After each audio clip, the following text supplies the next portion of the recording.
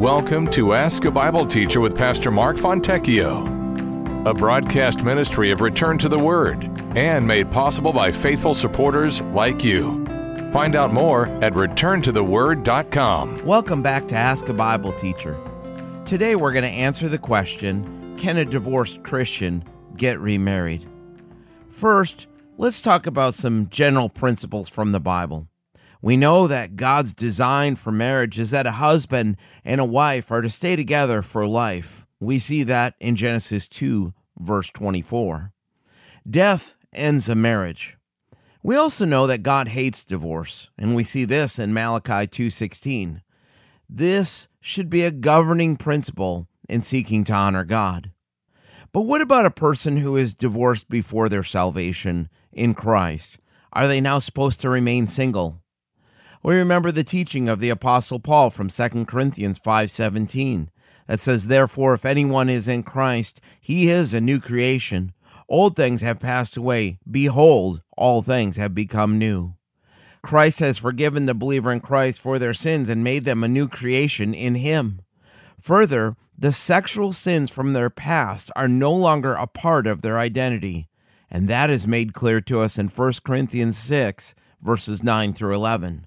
Based on these two passages, I believe a person who was divorced before their salvation in Christ is now free to marry another believer. 2 Corinthians 6:14.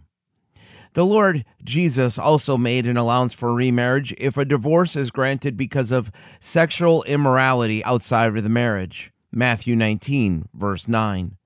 The teaching here is quite simple in Matthew. Jesus said, "And I say to you, whoever divorces his wife, except for sexual immorality, and marries another commits adultery, and whoever marries her who is divorced commits adultery."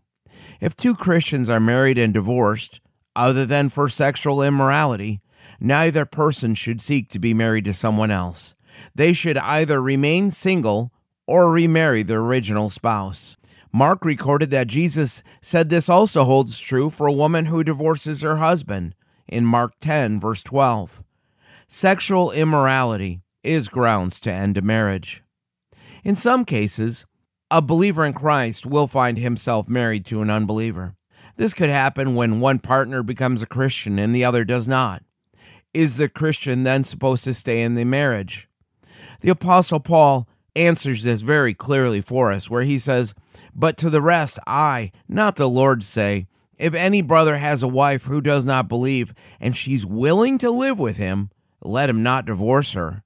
And a woman who has a husband who does not believe, if he is willing to live with her, let her not divorce him." 1 Corinthians 7, verses 12 through 13. If the unbeliever is willing to stay in the marriage, the Christian should not divorce them. However, sometimes the unbeliever will leave a marriage. Paul then tells us, "But if the unbeliever departs, let him depart." A brother or sister is not under bondage in such cases, but God has called us to peace, and that's in verse 15. Most Bible teachers assume that the Christian is now free to remarry another believer, even though that is not specifically taught here. It would be wise in this situation for the believer to remain unmarried as long as there is a possibility that the departing spouse may return. However, if the departing spouse is remarried to another person, any hope of reconciling the original marriage is gone. The Christian is then free to marry another Christian, for it is better to marry than to burn with passion, as Paul says in 1 Corinthians chapter 7, verse 9. Thanks for listening. And remember, if you have a Bible question we can help you answer, come visit us at returntotheword.com. Return to the Word is a faith ministry. This means we freely distribute the teaching of the Word of God over the air and online. We do this without charge. If you feel led to support the ministry with a donation to help cover these costs, you may do so on our website, returntotheword.com, or by mailing a donation to Return to the Word, P.O. Box 879259, Wasilla, Alaska, 99687. Thanks for listening, and we pray that the Word of God will be a lamp unto your feet and a light unto your path.